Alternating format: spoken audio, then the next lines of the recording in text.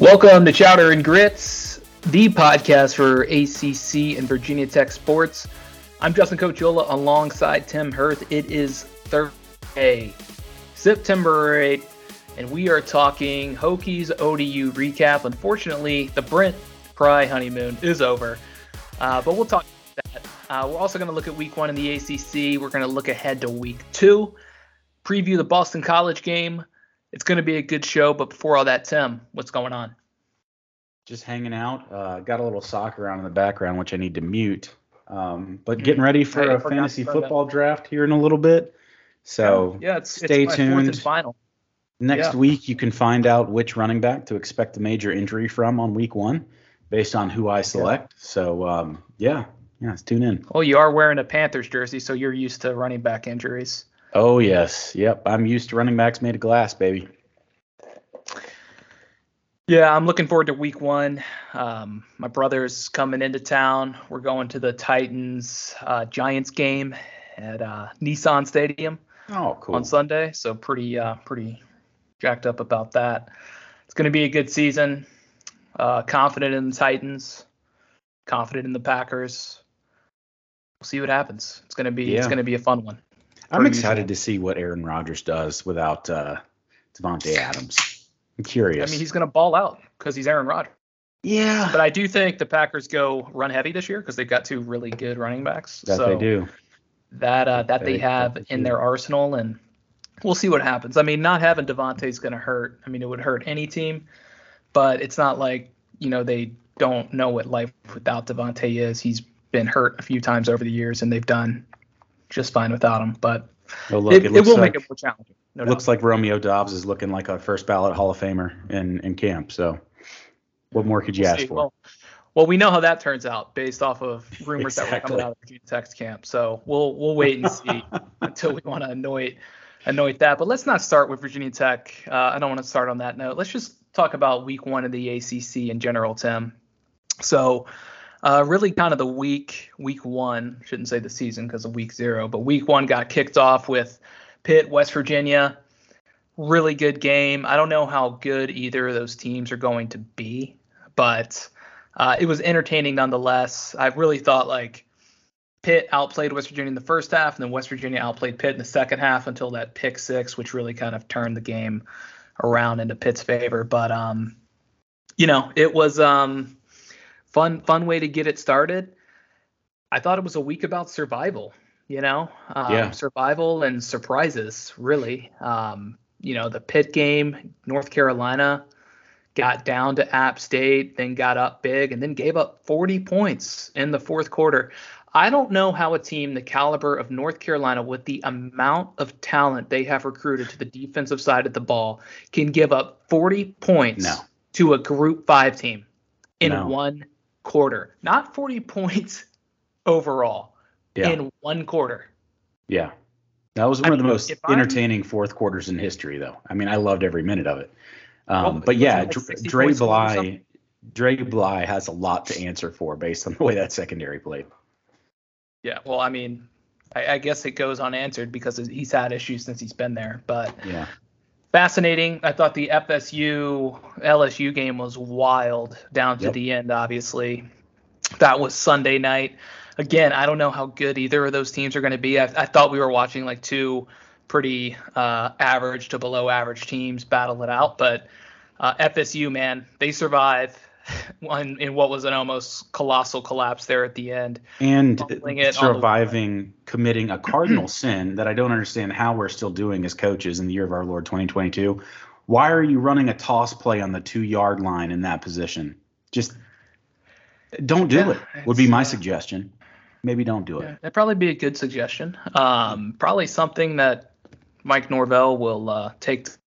But, just a wild finish. And then LSU drives down the field, basically 98 yards, scores the touchdown, misses the extra point. And, I mean, just watching Brian Kelly have to go through that on the sideline was reason enough to celebrate for me personally. Oh my gosh, there's no better person that could happen to. Please tell me you saw his media availability today and how that started.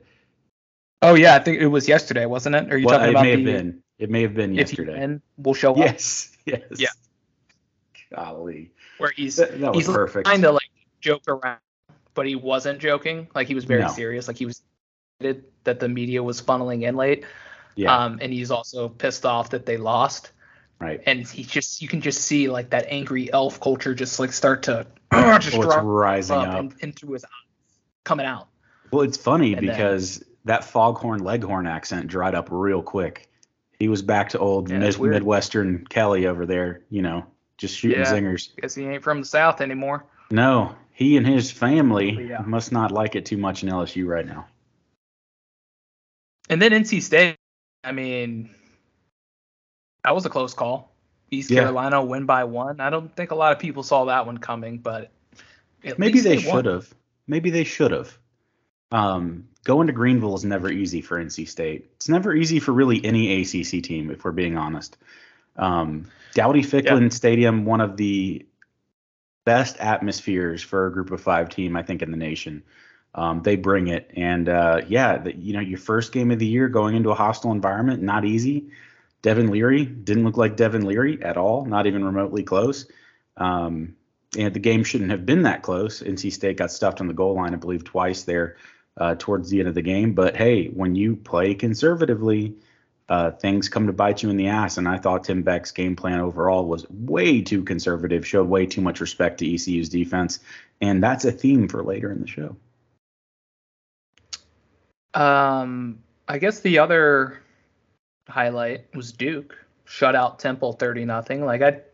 I mean, Temple must be really bad, but shout out to Duke, 30-0 victory to kick off the blanking on the coach's name, Elko era. Yeah. And then Syracuse. I mean, destroys Louisville, 31-7. Right. I mean, what was that? How did that happen? When I saw that score, I was like, this must be a typo. This is an error. Yeah. So I agree. I mean, is this the start? I guess this is either the start or in the middle of Scott Satterfield's seat starting to warm up a little bit. I mean, that can't be something that Louisville fans like to see at this point in time, because going in, Dino Babers' seat felt really, really hot. So I was going to say either that or Dino just likes to go on like a 4-year cycle where he just wins 10 games every 4 years. That works. It's 10 games the next 3 years combined, and then wins 10 games again.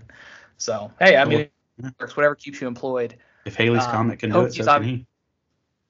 They lose on the road. We'll talk about that in a second. Boston College loses to Rutgers. Pretty big surprise for me. I mean, absolutely abysmal performance on offense. We'll talk about Boston College in a little bit in the preview, but that to me was a bit of a shock. Rutgers is not good, and they're very young. So very concerning if you're a Boston College fan. Clemson, they look like the exact same team. Really good defensively and on special teams. They're at their best when Will Shipley has the ball. DJU doesn't look like he belongs in a Clemson uniform as a starting quarterback, in my opinion.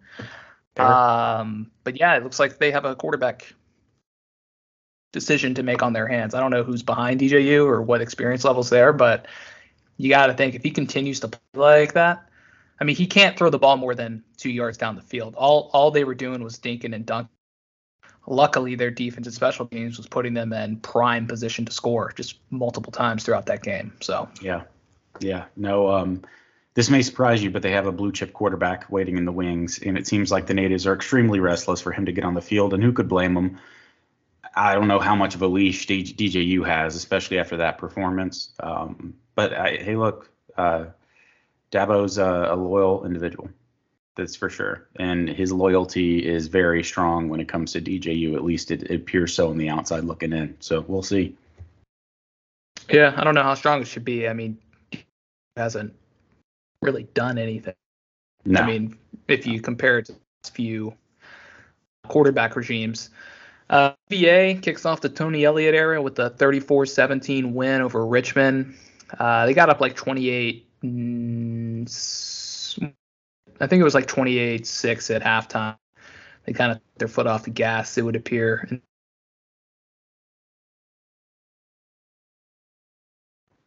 And then Miami put up a 70 burger against Bethune-Cookman. So Frank Gore Jr. and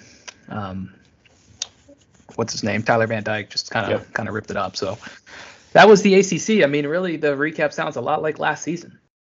That was my takeaway from the weekend. It feels like the ACC is the exact same conference with the exact same teams and the exact same expectations. So it'll probably be Clemson's last man standing at the end. It won't be pretty, but they'll get there. So so I guess we should stop avoiding it. Virginia Tech, Old Dominion. Not the start you wanted. And I mean, honestly, it was just an ugly game. It was hard to watch.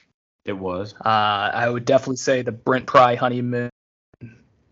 They got back to shore, and they found that somebody had $150,000 in student loan debt, and now the arguments are starting. But I mean, I think for me, what happened is kind of like we said, it's you don't want to open on the road against a team like ODU. No. To add insult to injury,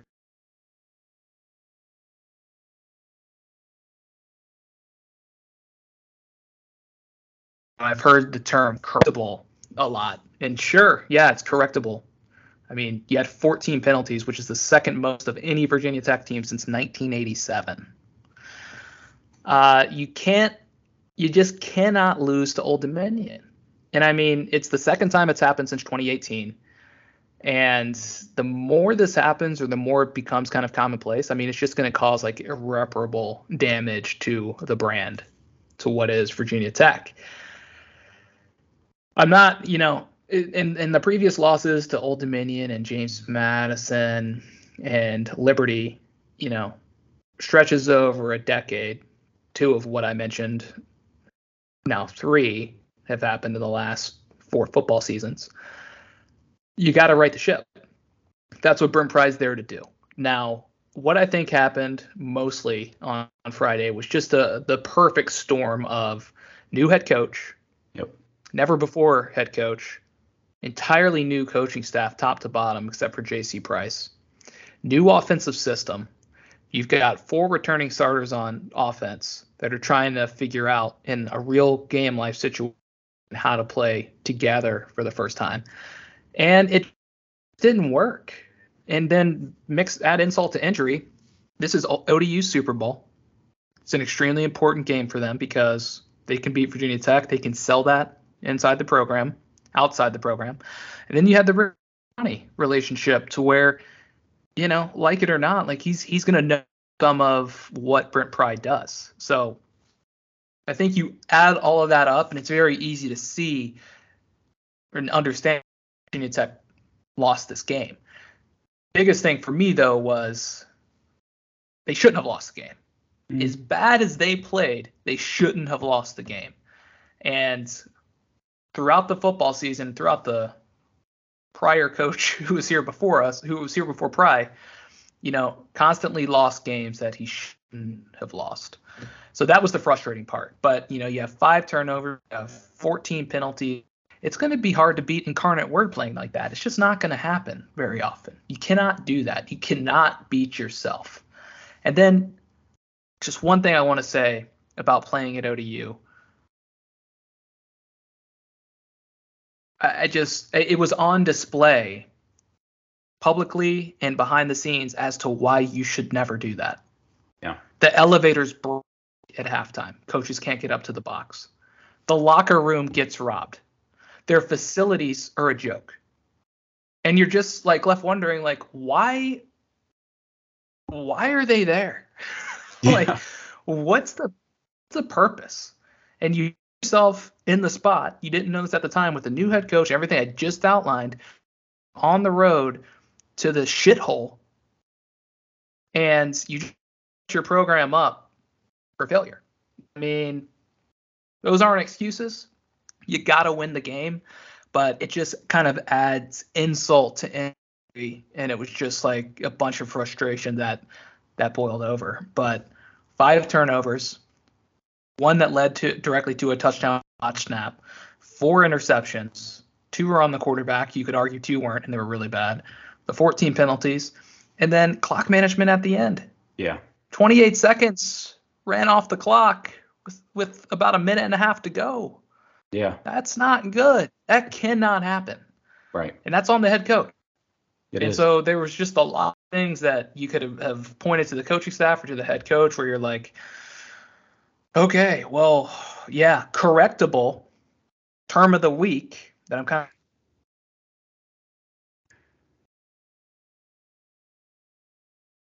of, I mean, it needs to be corrected and never happen again. Like, just mistakes that cannot happen.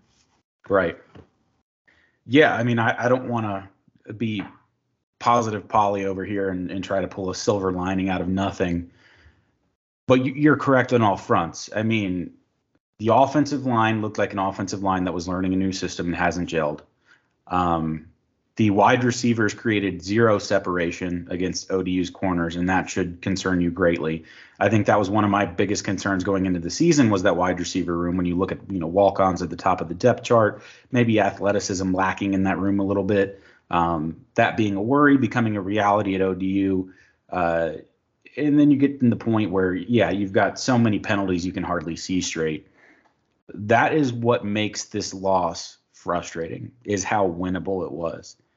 However, the longer that I've had to sit on this, you don't just change culture overnight.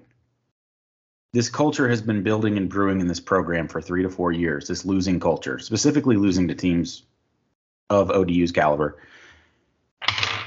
It's going to take a lot of work from Brent Pry to get this where it needs to be on many levels, right? You've got the talent level, which we're digging out of a hole left by the previous staff in regards to recruiting and player retention. We're dealing with a new scheme being installed. And when you look at the scheme that was being run, if you talk about Brad Cornelson, he didn't let the quarterback make decisions on a read option. So we're starting from scratch with a lot of these guys. We're putting in the foundation right now. It may have been a little naive of us to go in there and expect to dominate the football game. I don't think that this roster is in a position where they're going to be dominating hardly anyone this year.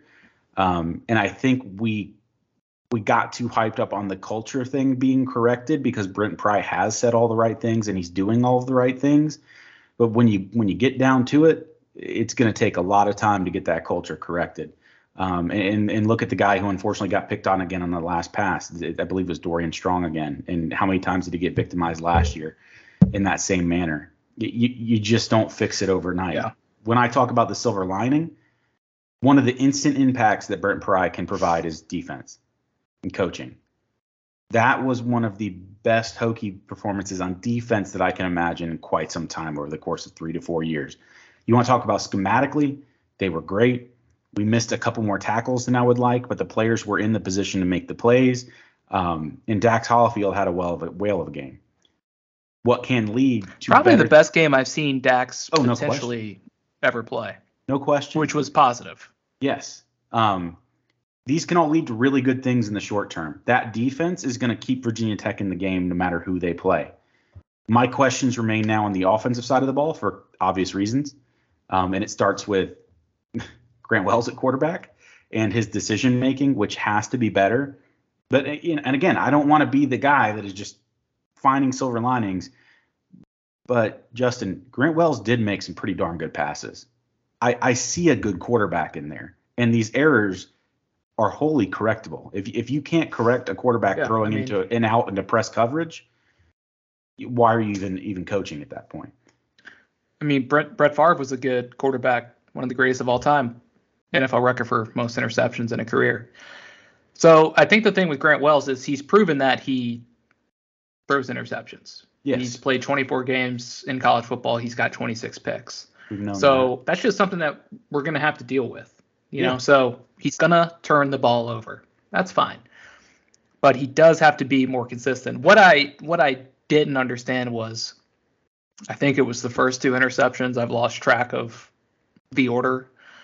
But I mean, they were just so off the radar of to who it could have possibly been to. I mean, you could argue like, oh, maybe a receiver ran the wrong route. It was so egregious. I mean, I hope that was the case, but I kind of doubt it. Like those are my issues. Like if you're trying to fit it into a tight window and you throw a pick, okay. If you miss a receiver by 20 yards and it's on the opposite side of the field of where your closest target is, like that doesn't make any sense to me. So that can't happen. But to your point, defensively, thought the team looked really good.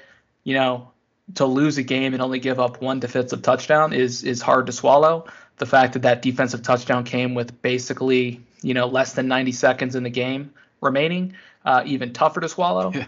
I think that was the hardest thing because like you just felt like when ODU got the ball, you're like, here we go again. I know how this story ends.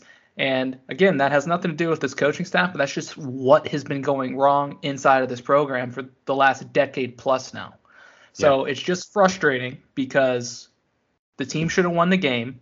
The defense played really great for the most part the entire game. They only allowed 2.5 yards per rush. But then when they had to step up and stop the other team, they couldn't do it. Right. That throw that Wolf made at the end on the play that Strong got beat on. I mean, I watched it like 7 times. I'm like, how did this happen?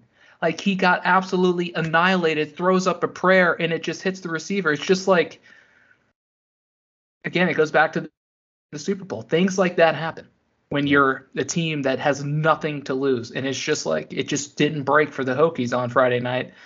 And that's it. I mean, it just didn't break. You turn it over 5 times, you have 14 penalties. Yeah. You're going to lose. And so that's just kind of what happened. That's my takeaway. Like, I don't really have anything else to say about the game. I thought Keyshawn King played really well. We should mention his name. Please do. He was like the lone bright spot for me offensively. Yes, I thought there were some things that Wells did good. I liked his ability to get out of the pocket, but for me, the biggest thing was Keyshawn King and what he brings to the offense, both as a runner and as a receiver, too. He made some nice plays in the passing game. And I thought Blumreich provided a nice spark at the end, too. Yeah. Which I think it was the only time he got on the field was when we're trying to throw Hail Marys. And he probably made the catch of the game, but he got hit out of bounds. So before we move on, I wanted to kind of get your thoughts on Tyler Bowen's offensive game plan. What did you think? Because I've got a pretty firm takeaway, at least the best takeaway I think you can with one game of film to look at. But what was your thoughts on what Tyler Bowen was trying to do offensively? Well, I mean, I thought they started pretty conservative. And I think that was probably their plan to do that for the majority of the game until they couldn't really do that anymore. I would have liked to have seen it a little bit more balanced, I guess. I mean, I didn't really know what we were doing with Wells. Like, it just seemed like the passing game was kind of all over the place about what the approach was there. So that was probably my biggest takeaway. I thought we did well running the ball. I like some of the calls that we made for Wells, but like there just didn't seem to be any rhyme or reason to what we were trying to do against them from an aerial perspective. And that was my takeaway. And here's I'm not going to cast aspersions on Tyler Bowen's first game. I'm not going to say he's a bad offensive coordinator or anything remotely close to that. What makes me curious is we knew what kind of quarterback Grant Wells was coming into this, right? Aggressive gunslinger. We knew that. If we are going to continue to run a conservative ball control offense with a limited vertical passing attack, why are we starting Grant Wells? Why not start a game manager? I mean, he's probably the best option at this point. Like, is he? I mean, because to me, you get a game manager in there and you're looking at a better situation because the one thing that can kill that game plan is turnovers. If you're not going to let the guy throw the ball, I don't know why he's back there. I mean, to me, it would make more sense to have a game manager quarterback that could keep drives sustained, make the short and intermediate passes that you want, but not kill you with mistakes. And to me, it looked like that was our game plan offensively because outside of that vertical shot to Caleb Smith in the first quarter, we really didn't go back to that well. And that's what I want to watch for moving forward is, are we going to see an evolution of this offense to be tailored around Grant Wells's good traits? And he has many good traits. Or are we going to see a reductive, conservative, game management type offense? And if that's the case, I'm not sure we're running the right personnel at quarterback.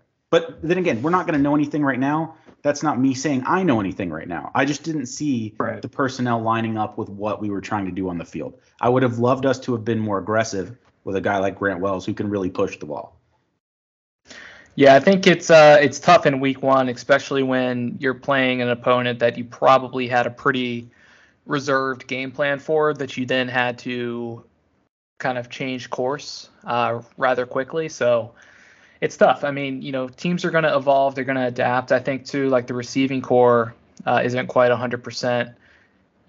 True. Caleb Smith got banged up. So, and you've just got a bunch of young guys and guys that are new to the offense. So I think these guys just need some time. I mean, honestly, I wish they were playing like Rhode Island or something or UConn to kick off the season. I think it would have been better. Not to say that like Old Dominion is that big of a step up above those schools, because again, they started last season 1-6 and they finished hot. But fact of the matter is, Virginia Tech should have won the game.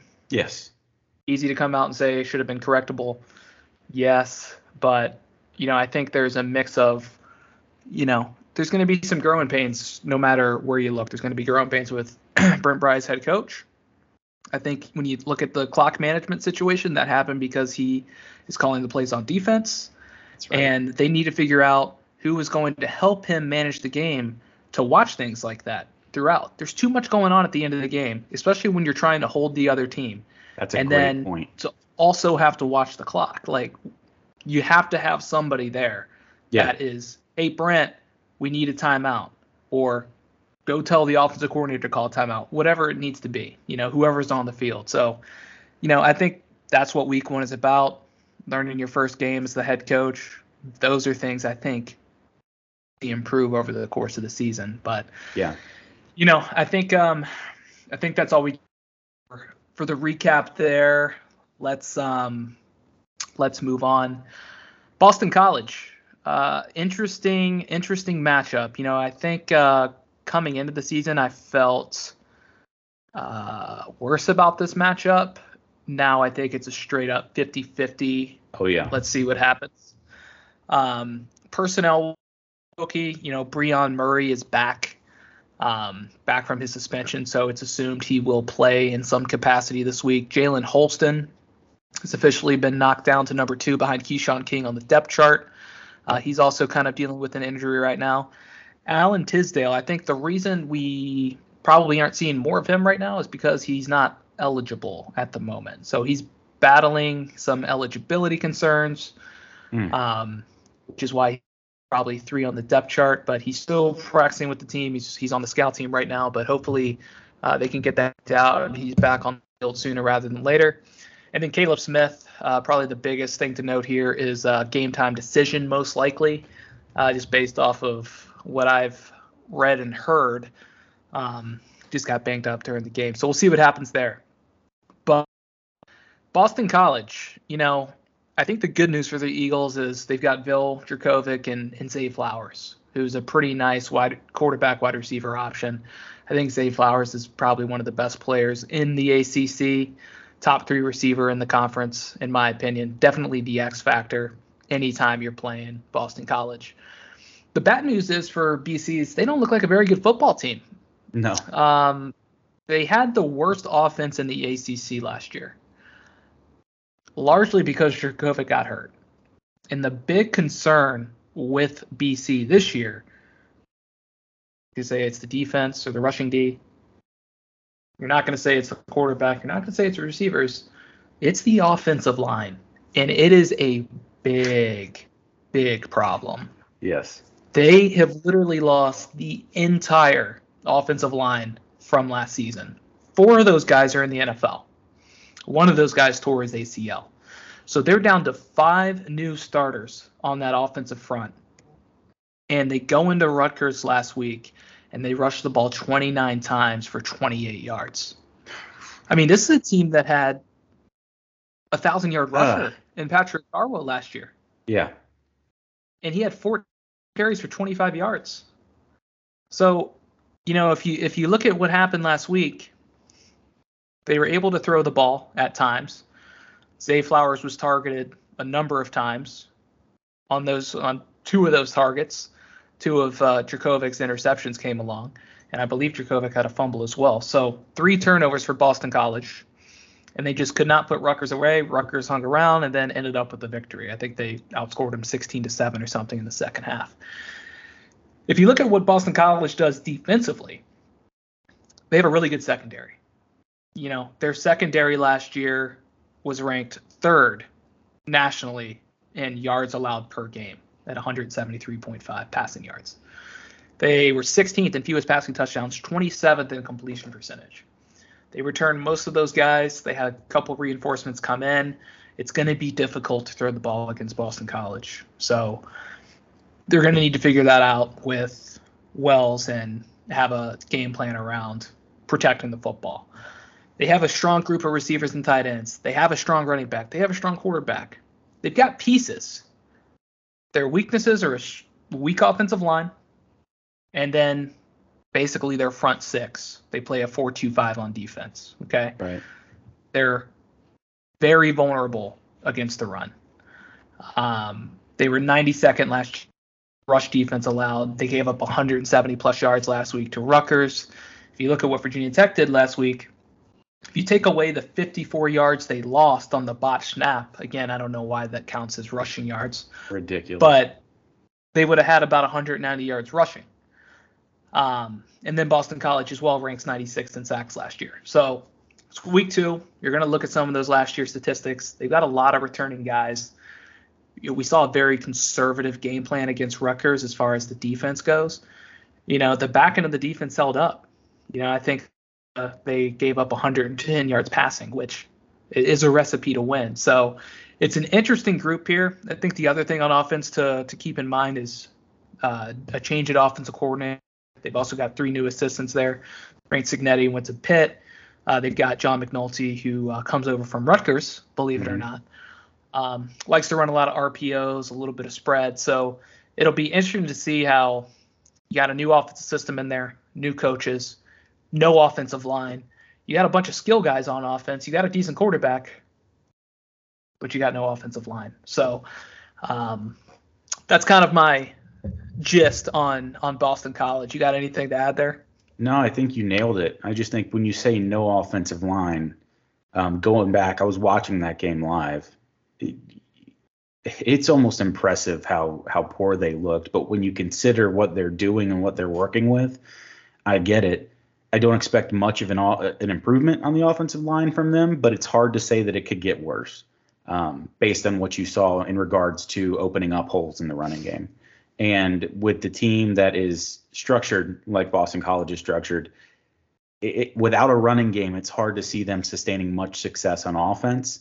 So on its head, from a matchup perspective, when you talk about strength versus weaknesses, right now, Virginia Tech's defense bottled up a very good, I would say not very good, but relatively good, especially for the SBC, Southern Belt Conference, not Southern Belt, Sun Belt, the Sun Belt Conference. ODU was an effective rushing team, very effective. Yeah, they had an 1,000 yard back.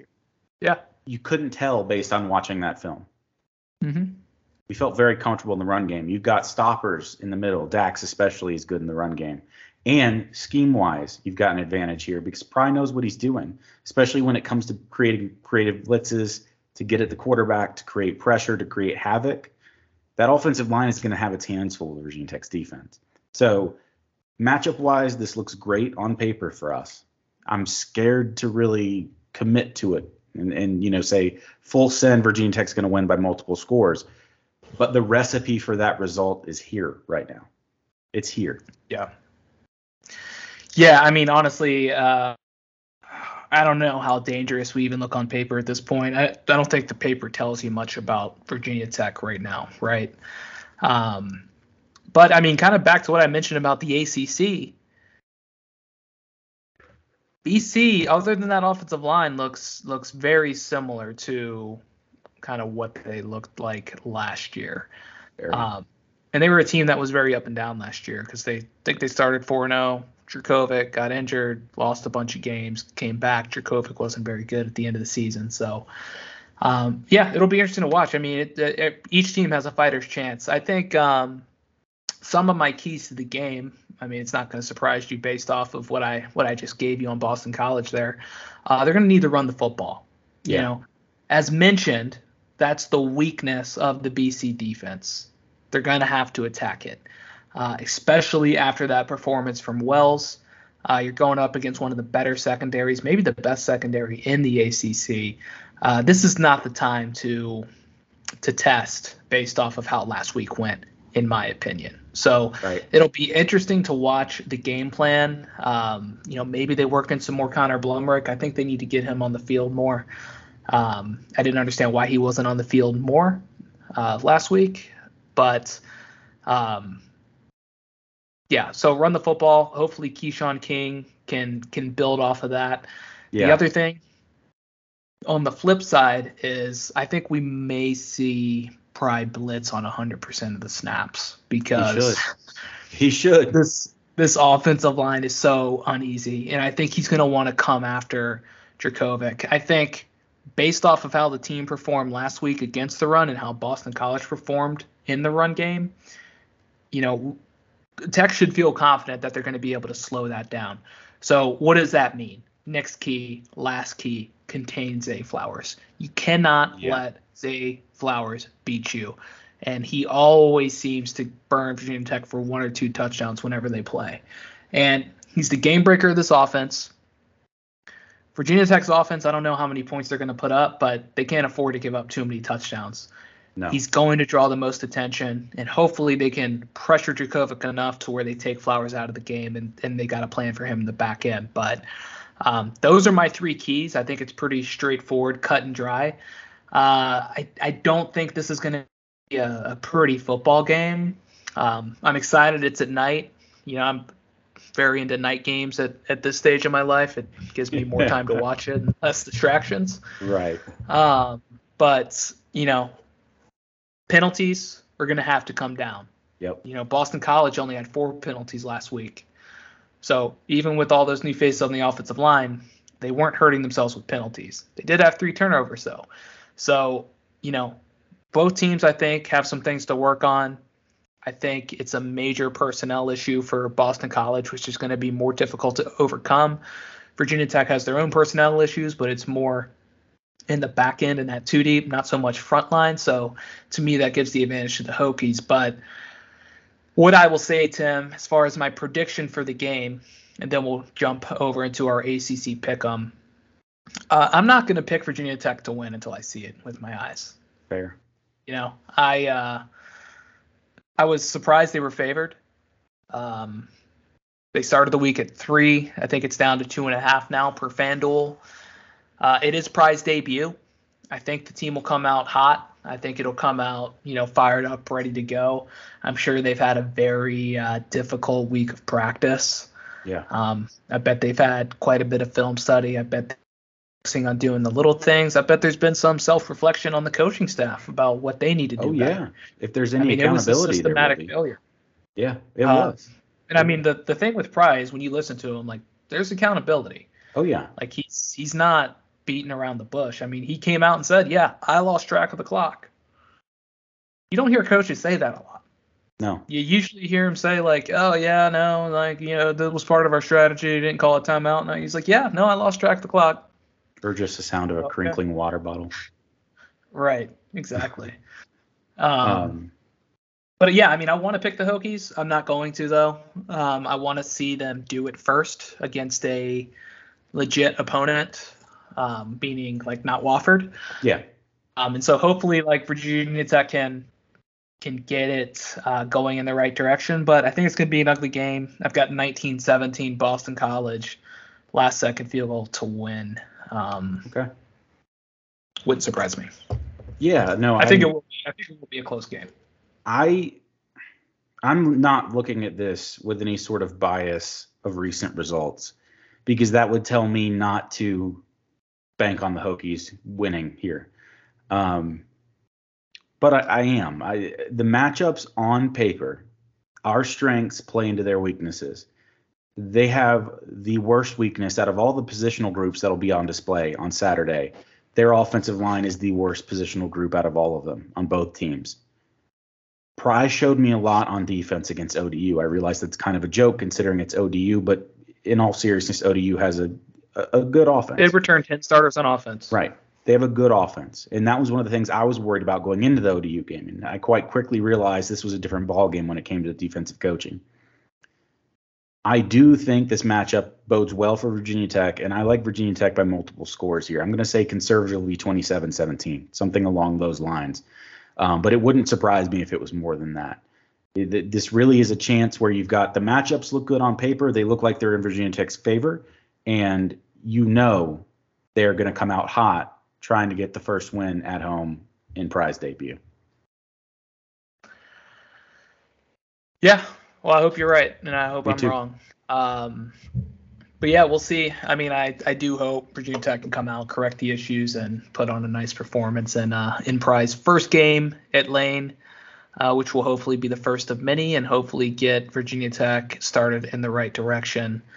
And of course, I just a little disclaimer. At home. I don't want you guys out there to think that is a homer pick. I don't think that a win of that nature would be much of a testament to the state of the program or, how we look from a talent standpoint. I just think this matchup in particular, very favorable for the Hokies. And that's what I expect to happen. But I don't want you to think that's a homer pick. I think Virginia Tech's going to go out and run the table after this. I understand holding our horses, especially after a result like that at ODU. But, when you just break down the matchups, that's the way I see it shaking out this week. All right, let's move over to the ACC Pick'em.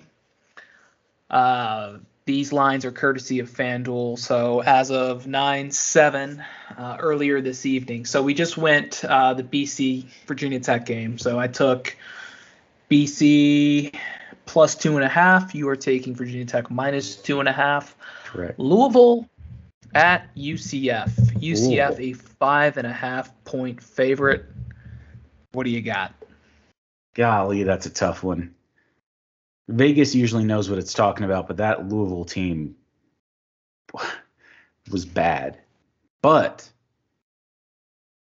Malik Cunningham, probably the most dynamic playmaker in the ACC.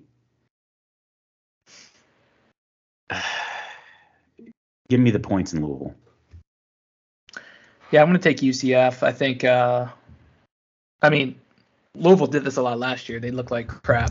They were unpredictable. Blow a team out the next. So you just never know with them. But I figured after a disappointing – was the game at home? I think it was at home. I think it was, yeah. Syracuse going to Louisville and spank them like that? That was pretty embarrassing. Now they're going to have to go on the road to UCF. Pretty solid program. I'm going to take UCF minus 5.5. Tennessee at Pitt. Tennessee is a 6.5 point favorite on the road at Insurance Stadium name. I can't remember. Generic Insurance Stadium. So, I think here in Rocky Top land, everybody is very excited about the old Vols, which isn't surprising. That's pretty standard for this time of year in the Rocky Top Nation. But it's the Vols year every very year, similar baby. to last year for me. Very similar to last year to where you got the high-powered offense led by Hendon Hooker. It's still a wait and see on their defense, but their defense really has not added much since last year, and their defense wasn't good last year. Mm-mm. So I think Pitt is going to score some points. I don't know if they'll be able to keep up with Tennessee's offense. I think this will be a shootout. It was a pretty high-scoring game last year at Tennessee. Pitt came out on top. Tennessee put up 60 last week against Ball State. Ball State was a bowl team last year, but it's still Ball State. I'm going to lean Tennessee here. I think whoever wins by a touchdown. I'm going to tip my hat to Tennessee in this matchup. Yeah, no, this one's fairly easy for me. I thought Slovis looked underwhelming, especially on some of his balls. The touch and accuracy just wasn't really there for me. We knew this Pitt offense was going to take a step down. So when you look at last year in that shootout, you had Whipple, you had Pickett, you had the Blitnikoff winner. There's a lot of differences in that Pitt team versus this Pitt team. And I just don't think when you match up those two offenses on paper, the gulf between the two is quite large with what Hendon Hooker is working with in Heupel's system. So give me Tennessee with the points. Tennessee's going to win by multiple scores. Miami 24.5 against Southern Miss. I'm taking Miami. I think Tyler Van Dyke and Frank Gore Jr. is an interesting little tandem to watch there in the backfield. It's just crazy that Frank Gore Jr. has a kid. He just retired, but kid at Miami. I mean, not crazy that he has a kid. But let's see if they continue to light up. Put up 70 last week. I think they'll put up big numbers here against the old Eagles of Southern Miss as well. Yeah, that's a tough one because, it's a large spread. I saw Southern Miss play last weekend, and they looked good. They look a lot better when they use that retro logo that they've trotted out on their helmets. They were in all yellow last week. Is it yellow in the morning? Sailors take warning. Yellow at the night. No, it's like red, right? Red sky. It's red sky. It's irrelevant. Here's what I'm saying. Red sky. Wore yellow pants, yellow top last week. I'm taking Southern Miss in the points, but it won't be a close game. Wake Forest, Vandy. Wake Forest is a 11.5 point favorite coming to Nashville. Tim, my stomping grounds. Should go see the game. Vandy quarterback Mike Wright. He led the nation in passing touchdowns coming into last week. Of course, he played in week 0. So just fun stat out there for you Vandy fans. But new coaching staff at Vandy, maybe not the ultra pushover they once were. Yeah. Games worth keeping an eye on. I think that 11.5 spread was a little bit less than I anticipated, but I think I'm still going to lean Wake here. Yeah, it's tough for me, right? So it's Hartman's supposed to play this week, correct? I don't know. Is he? I know I saw he was eligible to return to football activity, but I don't know how quickly / what kind of rust level we're going to be dealing with. I think Clark Lee is going to bottle Wake Forest up. Yeah. Okay. I mean, if he is, I like my pick even more. But yeah, I know you do. Give me Vandy in the points on that one. I just I don't know. I shouldn't make that pick, but I'm going to make that pick because I'm reckless. Yeah. There's a lot of kind of like weird games this week, like Northwestern Duke, It's a 9.5 point spread. But why does Northwestern always play Duke? They play every freaking year.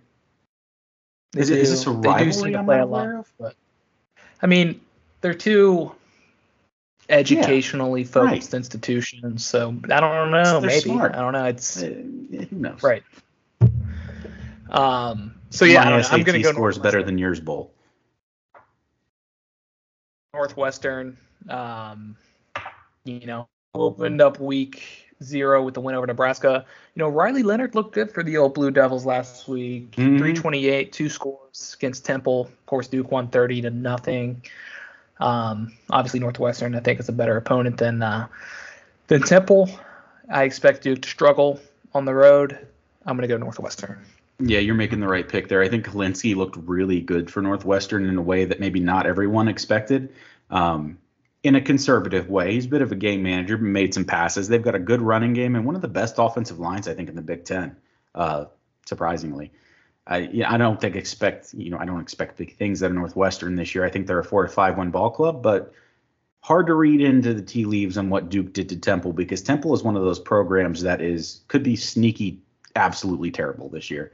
So I'm going to also take Northwestern on that matchup. Interesting line between UNC and Georgia State, 7.5 points. Wow. It's a surprise. I mean, it's a surprise. I'm gonna go Tar Heels. But I mean, they did score 63 points last week. Thing is, they gave up 61. Yeah. Drake May looks like he's gonna put up some big numbers. He's already got 9 touchdowns. The problem with UNC isn't the offense; it's their defense. It's probably the worst defense in the ACC, maybe in the Power 5. Oh, I would agree. Possibly the country. Somehow. That's how bad it looks. With many blue chip players. With many blue chips. Yeah. Also, May leads the team in rushing, which I think after 2 games isn't a great not what you want from your quarterback, especially not when Lamar Jackson quarterback. I'm going to go UNC, but that line has me awake. Well, look, the Sun Belt Conference will get at you. You know, as we found out, as UNC found out last week. Georgia State, sneaky athletes. You know, I can't remember who they were playing last week, but they were fairly competitive when I was watching the game, and it was, you know, a bigger opponent. UNC, just hard to describe how bad that secondary is. So give me Georgia State on that one. I'll take Georgia State in the points, and more so because I'm hoping Mac Brown loses.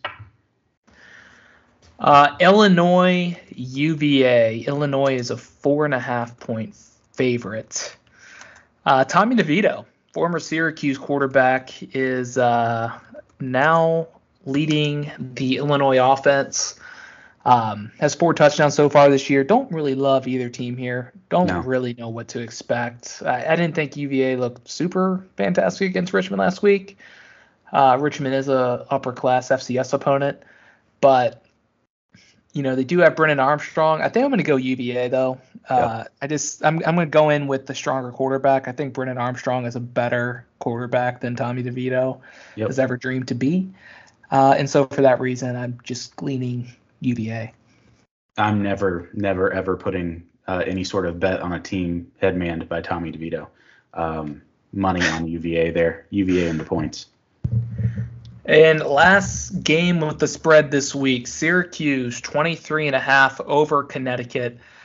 I mean, I'll just say it. The Huskies are terrible. Jim Moore's there. He's trying to right the ship. Orange coming off a big 31-7 upset. You know, does Dino have this team rolling in the right direction? Are the Oranges, are they going uphill or are they going downhill? I don't know. You beat UConn big. I think it's possible for another week. I'm going to go Syracuse minus 23.5. No, give me the Fighting Jim Moras. UConn played well in their week 0 matchup. They've got an injury at quarterback, I believe. It's a regional rivalry. It brings out spooky times. So go ahead, give me the Fighting Jim Mora Juniors. Yeah, done. Okay. Love it. We are very different this week on our picks, so it'll be interesting to see how those shape out. So, that's good. That's good. But yeah, that's our show. All right. That's our show. That's all we've got here for week 1. You know, better luck to the Hokies this week. We'll see what happens in the ACC.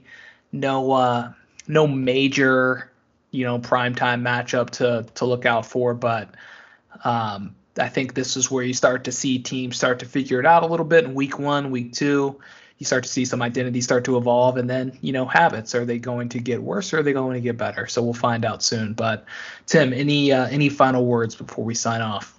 No, just everybody hang in there with Coach Pry and the boys. I know it's really easy to throw a lot of shade at Brent Pry out of frustration. I saw some pretty disappointing stuff on the timeline. But just remember, Rome wasn't built in a day. No, it sure wasn't. But yeah, I think it's kind of crazy to pull the trigger so quickly on a head coach, especially with everything that goes into that. But yeah, let's right the ship. Let's watch the Hokies take down Boston College at Lane Stadium. Brent Pry's debut. It's going to be a fun game, and I'm looking forward to it. But until next week, go Hokies, go ACC, and see you guys later. Adios.